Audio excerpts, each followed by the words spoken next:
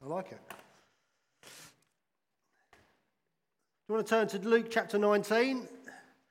We'll read from that in just a few minutes. Luke 19 from verse 41. So our continuing series, we've been working through the book of Luke for quite a while now. And we're approaching its big climax, aren't we?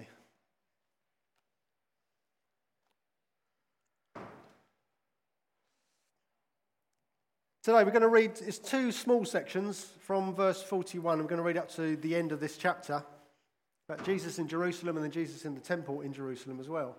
And we're going to talk about the emotions of God, really. We're going to learn about God being an emotional person, but in a good way. We need to know the God we're worshipping. Otherwise, who are you worshipping? You're not worshipping the true God, unless you know him. And even amongst believers in the same church, can I say, even here at Beacon Church, our perceptions of God can often be still quite different, for better or for worse.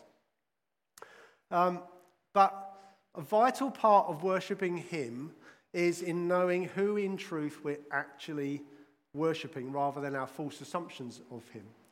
And the fundamental heart of of discipleship, which is following Jesus, fundamental heart of that is in knowing him more. That's what it means. Because, for example, sometimes we can perceive God as not being overly interested in us, in the sense that you could be a Christian, you could believe in him, but your perception of God can be of one who saves you from eternal damnation but is less interested in your everyday life. I've met Christians who believe that. But maybe you don't think you believe that, but have a look at your everyday life. How much do you involve him in that? Because often our practice reveals our true belief. Yeah? It's good to know. Maybe you're not a follower of Jesus. Maybe you're here visiting and you're just trying to work out, who is this person they're worshipping? Who is this God? Maybe you're not a follower and your understanding, your belief in God is one that if he does exist, he's perhaps a tyrant. Or perhaps if he does exist, he's just fluffy and he's nice and he's not bothered about injustice or the workings of the world. He just created it and left it to it. Some people have that kind of belief in God, don't they? Maybe you believe he is a God who does get involved, but he does it in quite a cold, calculating, kind of logical way, almost heartless in his actions, if you like. Particularly when sometimes we look around at the world around us through a certain lens, and anything that might seem divine judgment on individuals or societies can seem like God making a move without his emotions involved, or if his emotions are involved, it's purely anger. We can have these wrong perceptions of him, because none of that, all those examples I mentioned, none of that could be further from the truth. Yes, the Bible shows us that God gets angry about injustice and about evil. And yes, he is zealous for us to be pursuing him in the truth about him. But all of that is undergirded by his overwhelming love. Is always at the heart of it. And here today, in these two little passages we're going to read together, we're going to find Jesus on his approach to the cross. And very much his emotions are on display. They're going to come up on the screen in a minute. Now, his emotions that we're going to see here, one of grief and one of anger. Yes, these are emotions he would have because he's in human form. He came in human form, so yes, he had a biology. So yes, he had hormonal responses, if you like. Of course he did. But these are also emotions that he's always had as the great Ancient of Days, eternal God in his divine being, simply because he is a person who loves beyond our imagination, not just because he then ended up with a human form. He's had these emotions long before as well. And we're going to see Jesus in these two settings. Both times we see his emotions and therefore his deep-rooted love on display. So let's read. We'll read them together. Let's read from verse 41 from Luke 19. It says this: When he drew near, Jesus, and saw the city, Jerusalem, he wept over it, saying, "Would that you, even you, had known on this day the things that make for peace. But now they are hidden from your eyes. For the days will come upon you when your enemies will set up a barricade around you and surround you and hem you in on every side and tear you down to the ground, you and your children within you. and they will not leave one stone upon another in you, because you did not know the time of your visitation. And then it continues, and he entered the temple and began to drive out those who sold, saying to them, it is written, my house shall be a house of prayer, but you have made it a den of robbers. And he was teaching daily in the temple. The chief priests and the scribes and the principal men of the people were seeking to destroy him, but they did not find anything they could do, for all the people were hanging on his words. Let's look at these two mini passages, one in sequence. Let's look at the city, the people at large, and then secondly, we'll then look at Jesus' moment in the temple, in his Father's house. And in both, we're going to discover his heart for all of us, okay? First of all, the city. Jesus wept over Jerusalem. Imagine riding along the M2, coming to Dartford, and you see London before you, and then start weeping. That's what he's doing. That's what he's doing. Now, we've seen Jesus weep elsewhere. We've seen him weep for an individual. We've seen him in John chapter 11. We heard about Mary and Martha earlier, about when their brother Lazarus dies. We see this moment where Jesus, he weeps with Mary and the fellow mourners. Even though Jesus knew he was about to restore him to life, he weeps because he's affected by their grief. He was still moved to tears by empathy. Now imagine, here is a God who in his divine self is bigger than the universe. In that moment, even his physicality, he was still sustaining the universe. This same bigger than the universe God who is moved by our tears. This is who he is. Now, I cry at movies a lot. She's laughing. The amount of times Amy looks over at me, she goes, oh, here he goes again. I was watching a Spanish film the other day and I was bawling my eyes out. I love it.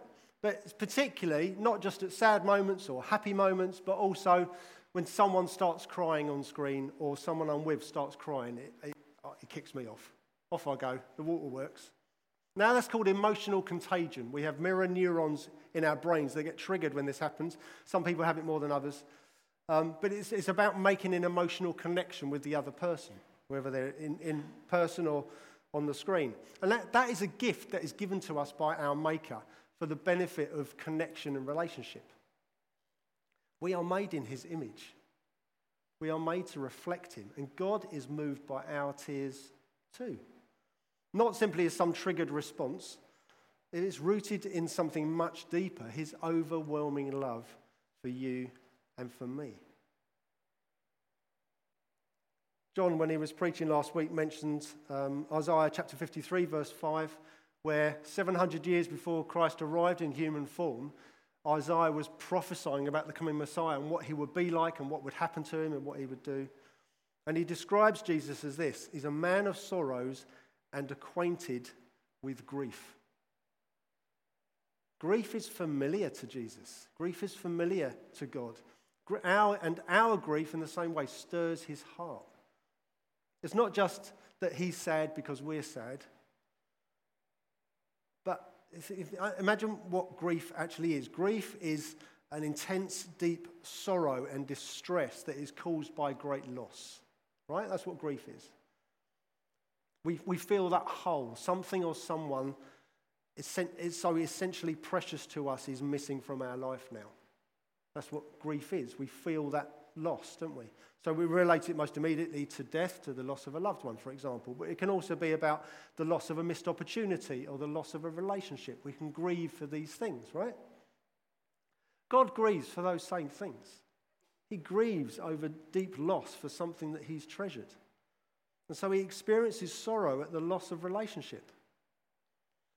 He's deeply sorrowful over any loss of relationship with us. It grieves him. And so here, Jesus weeps over Jerusalem. We just got to realize, Jerusalem is the capital of his chosen nation, of his chosen people. Israel, through whom God was was to show the world what it means to be set apart for and devoted to the living God. That's who Israel was. Israel was to be a message to the world of what the rest of us could one day step into. It's what we get to enjoy now. Israel was a signpost for greater things to come for all the world, and God was sending a message through them as a people. But increasingly, unfortunately, Israel had thought better, and they've been going the other way through the centuries. They've been uniting with other peoples and beliefs and lifestyles and worship and other gods instead of leading the way in what it means to belong to God and to God only. And Jerusalem itself was kind of the pinnacle of Jewish society. Jerusalem was Israel's jewel in the crown, if you like. It's the capital. It's representative of that whole nation.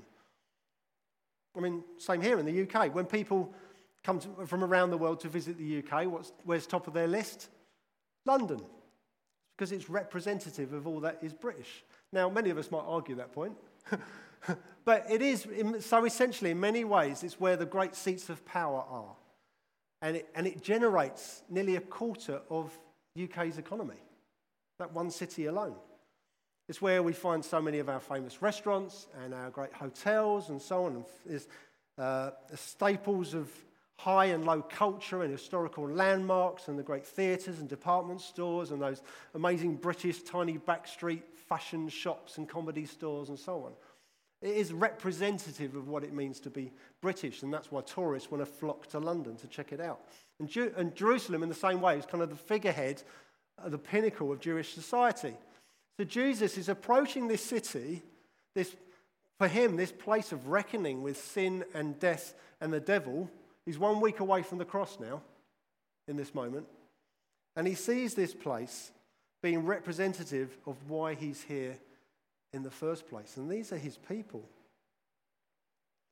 Do you remember Jesus? We heard about the triumphal entry last week as Jesus is entering towards Jerusalem through the villages. And so many of the people are hailing him as king, but there's opposition and backlash immediately, even within that moment.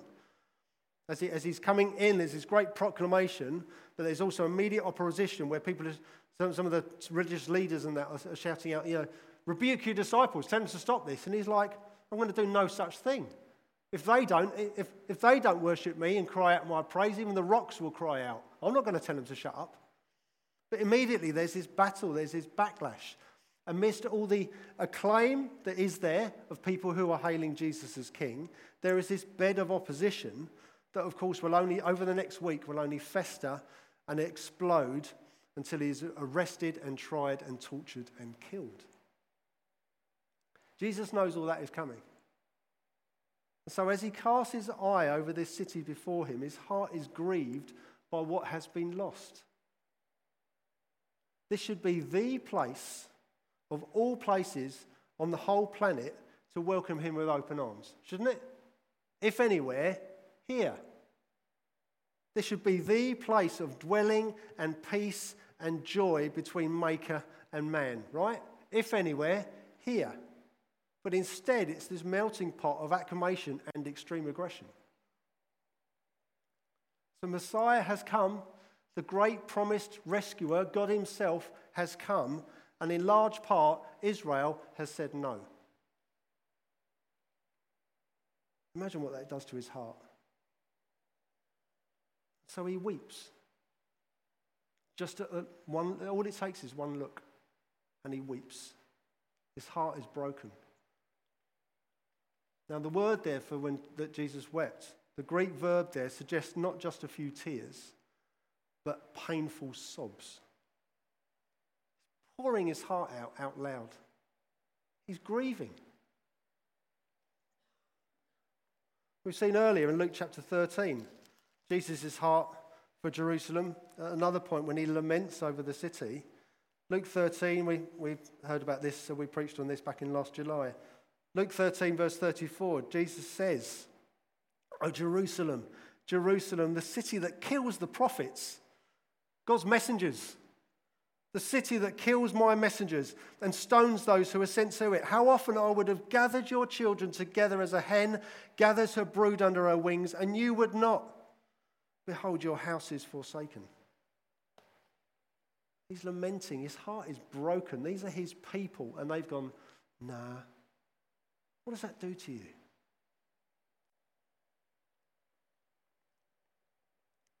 Jesus wants us.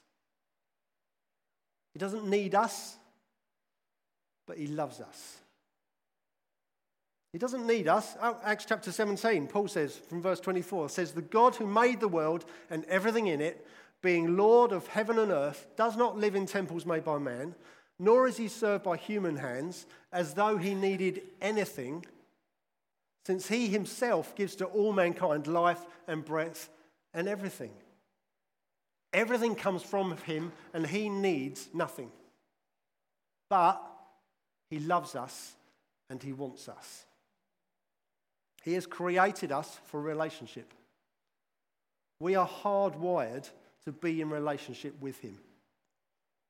And whenever we are not in relationship with him, we aren't experiencing what it means to be fully human. By our choices, we can miss out on what we're ultimately made for. And when we choose otherwise, it grieves our Maker. So what we see here, Jesus' heart for Jerusalem, is the same for us today. What was true of the new Jewish nation then is also true of us now. To miss Jesus is to miss divine presence. And that does mean we will face accountability for that before God one day. There are consequences to not acknowledging the living God and wanting to be in relationship with him. He's someone who cares so deeply that he can't just ignore our sin, our turning away from him. For him to just dismiss our sin and our selfishness would be to give it no weight, no impact. To go, oh yeah, don't worry about it. Well, that would indicate it's nothing. It's not nothing. It's us turning our hearts and our minds and our eyes away from the true living God who is the source of all things good.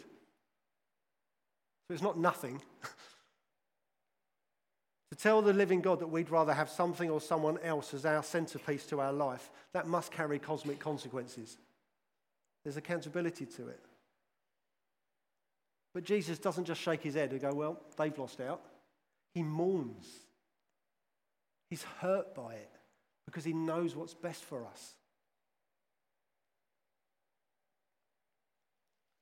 Part of his pain is that he then predicts this city's destruction, this ransacking of this city that is to come. He continues in back in Luke 19, he says in verse 43, the days will come upon you when your enemies will set up a barricade around you and surround you and hem you in on every side. He doesn't want to be saying these words, does he? He doesn't want to be saying this, but it's what's coming to them. He says, and they're talking about the Romans, and they'll tear you down to the ground, you and your children within you, and they won't leave one stone upon another in you, because you did not know the time of your visitation. That was fulfilled nearly 40 years later, in AD 70, when the Romans destroyed not so much of the city, particularly the temple. The temple was completely destroyed. He's talking about not one stone will be on top of another. The temple was completely pulled apart. The stones were literally not one stone on top of the other. And it was rebuilt, those stones from that temple, rebuilt, restacked into a wall, where even today, in Jerusalem, over 1 million prayers per year by thousands of people lining up each day to pray at this wall and to insert their bits of paper into the cracks in the wall. Over 1 million a year. Still happens today. Those are the stones from that temple. That is called the Weeping Wall, the Wailing Wall, famously.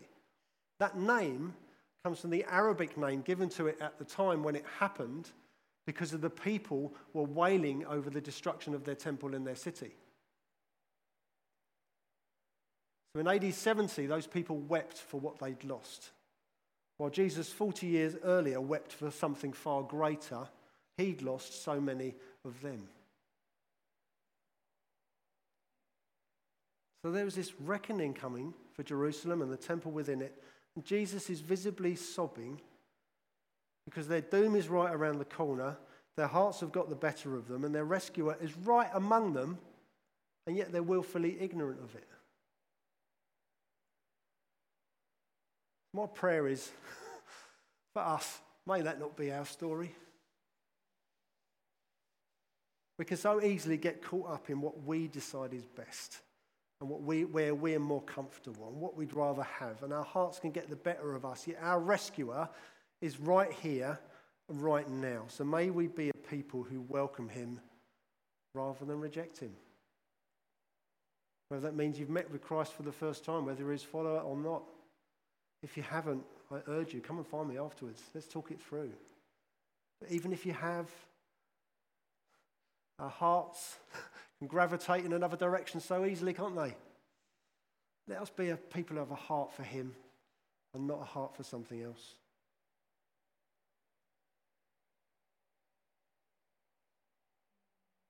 But then Jesus, his emotions continue to boil over in a different way when he reaches the very center of the capital. He enters Jerusalem and he comes to the temple, we see in verse 45. Jesus enters this same temple we're talking about. This is the spiritual heart of the city, or it should be, right? You've got God's holy people, supposedly set apart for him and for his glory. And within that, you've got the jewel in the crown, Jerusalem. And within that, you've got this spiritual heart of worship, the temple, representing what all these people should be living for. Now, noting that there have been and there are genuine worshippers in this place. We meet them elsewhere in the Gospels, there are. But this place, this temple, has also changed for the worst.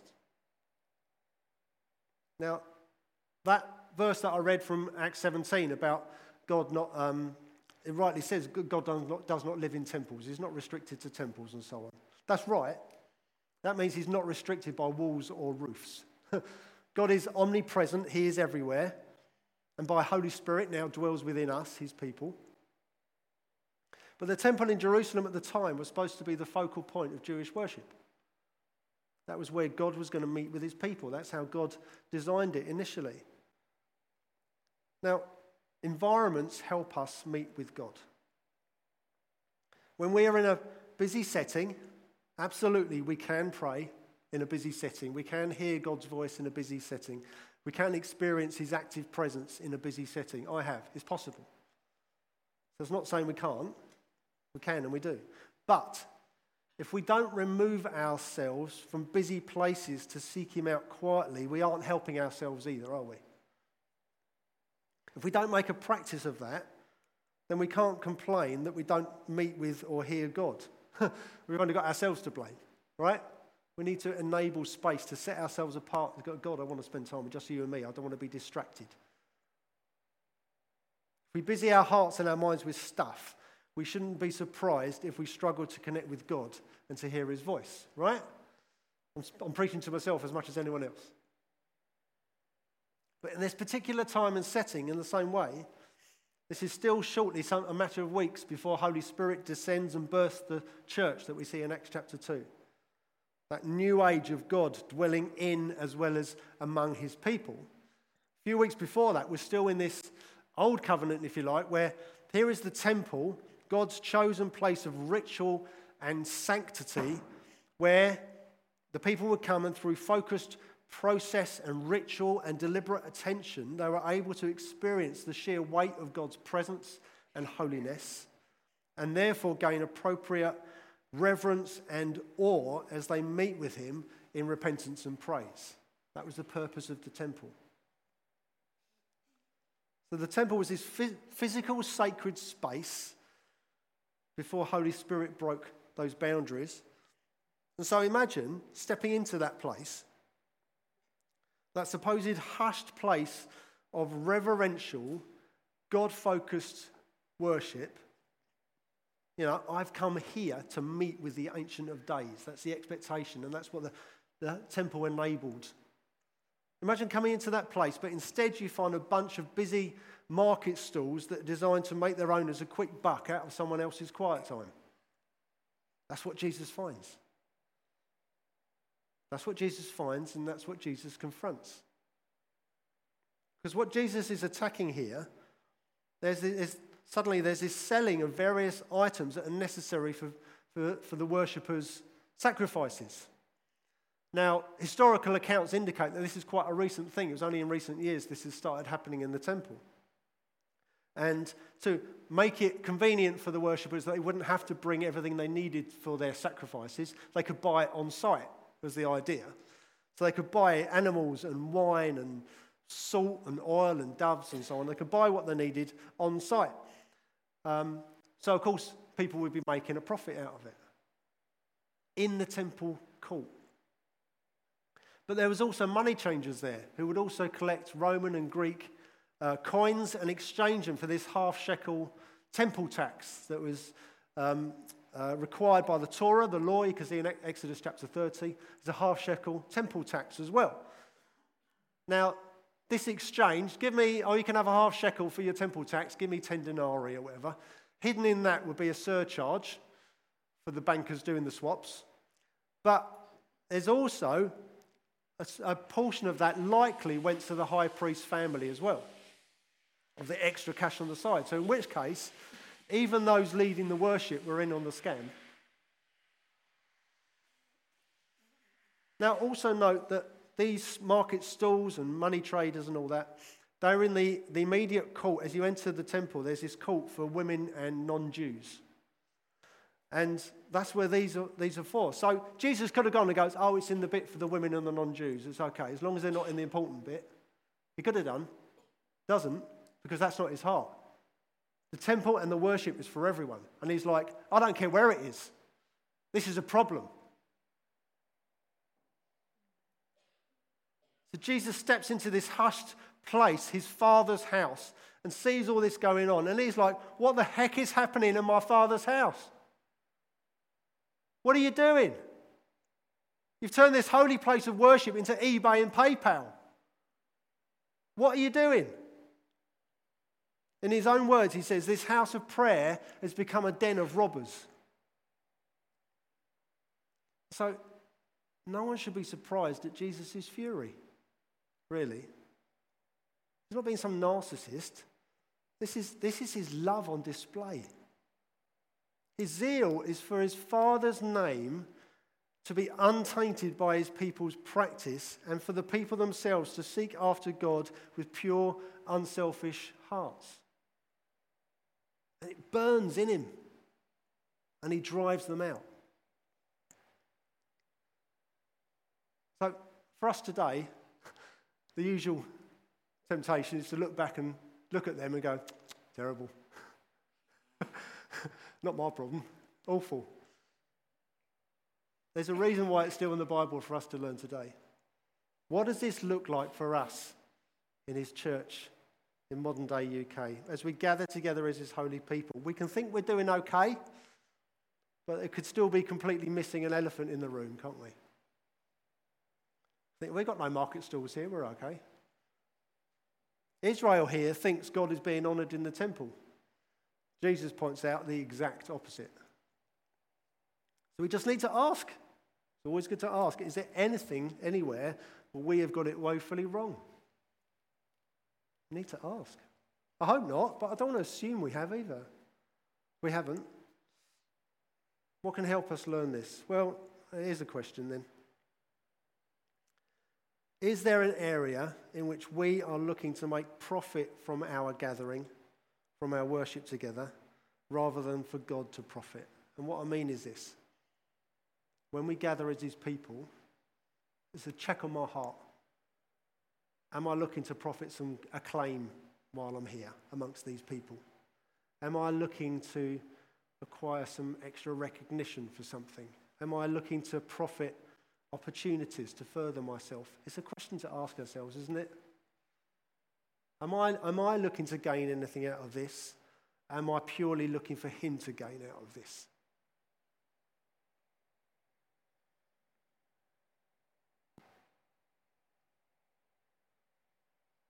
It's always good to ask these questions. Another one would be in our homes. As a new covenant people, God's place of dwelling is no longer focused on a geographical location defined by bricks and mortar, but he resides in our hearts by Holy Spirit. We are his living temple. And therefore, our own homes can be a house of prayer or not, right? Is my home his home? Is he present in the focus of our conversations in the home, the rhythms we choose, our practices, the way we live, the way we make decisions? Or do they revolve around a different centerpiece of furthering myself or making money or held back because of fear for different things, whatever it might be? What or who is the centerpiece inside our homes? Is it him or is it something else?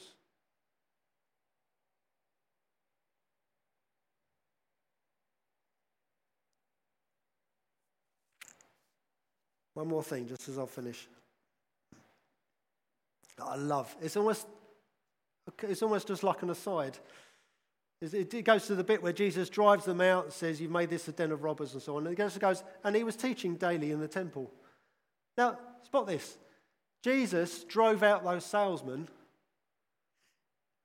but he moved in. He didn't drive them out and go, "Okay, that's done, that's clean. I'm going off somewhere else to my bed and breakfast." No. He moved in and taught daily in that place. His heart is to clear out the parasites, things that latch on and corrupt, right? Like those literal salesmen 2,000 years ago, but also even today, any spiritual freeloaders in our hearts that steal from our relationship with God. He wants to drive those out. But Jesus' heart is not just to remove that which corrupts, but also to dwell within and feed and repair and heal and nurture. Amen. He doesn't just drive out the bad stuff, he makes sure he moves in. We've got to welcome that. We've got to invite that. We've got to seek that. So here is a God who grieves over any loss of relationship with us, and the fault for that is always lays at our feet, right? But he also takes his dwelling place very, very seriously. He weeps over what we reject. He gets rightfully angry over what we corrupt. And it's all because he cares deeply about his glory and our growth. That's the God I want to know more. Amen? Amen. He's not angry for the sake of it. He's not cold or aloof. He's not woolly or weak. He's the God who only loves because he is love. It's not just what he does or what he feels, it's who he is. And he wears that love on his sleeve. And he's jealous for our flourishing and his rightful praise. Let me pray for us.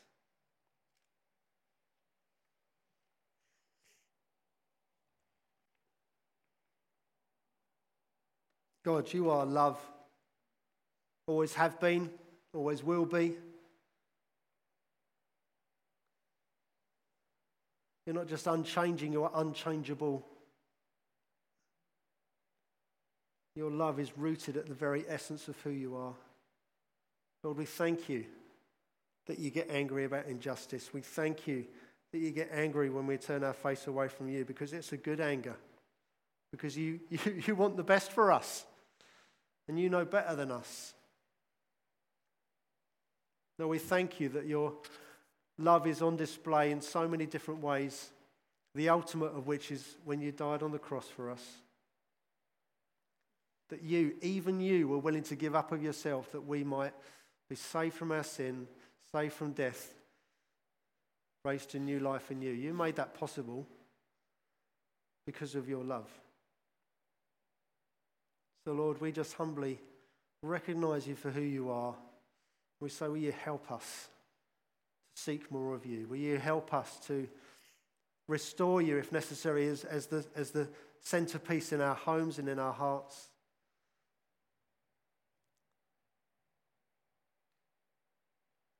Help us to invite you into the furthest, darkest reaches of our hearts, that you might bring your healing and your transformation for your glory.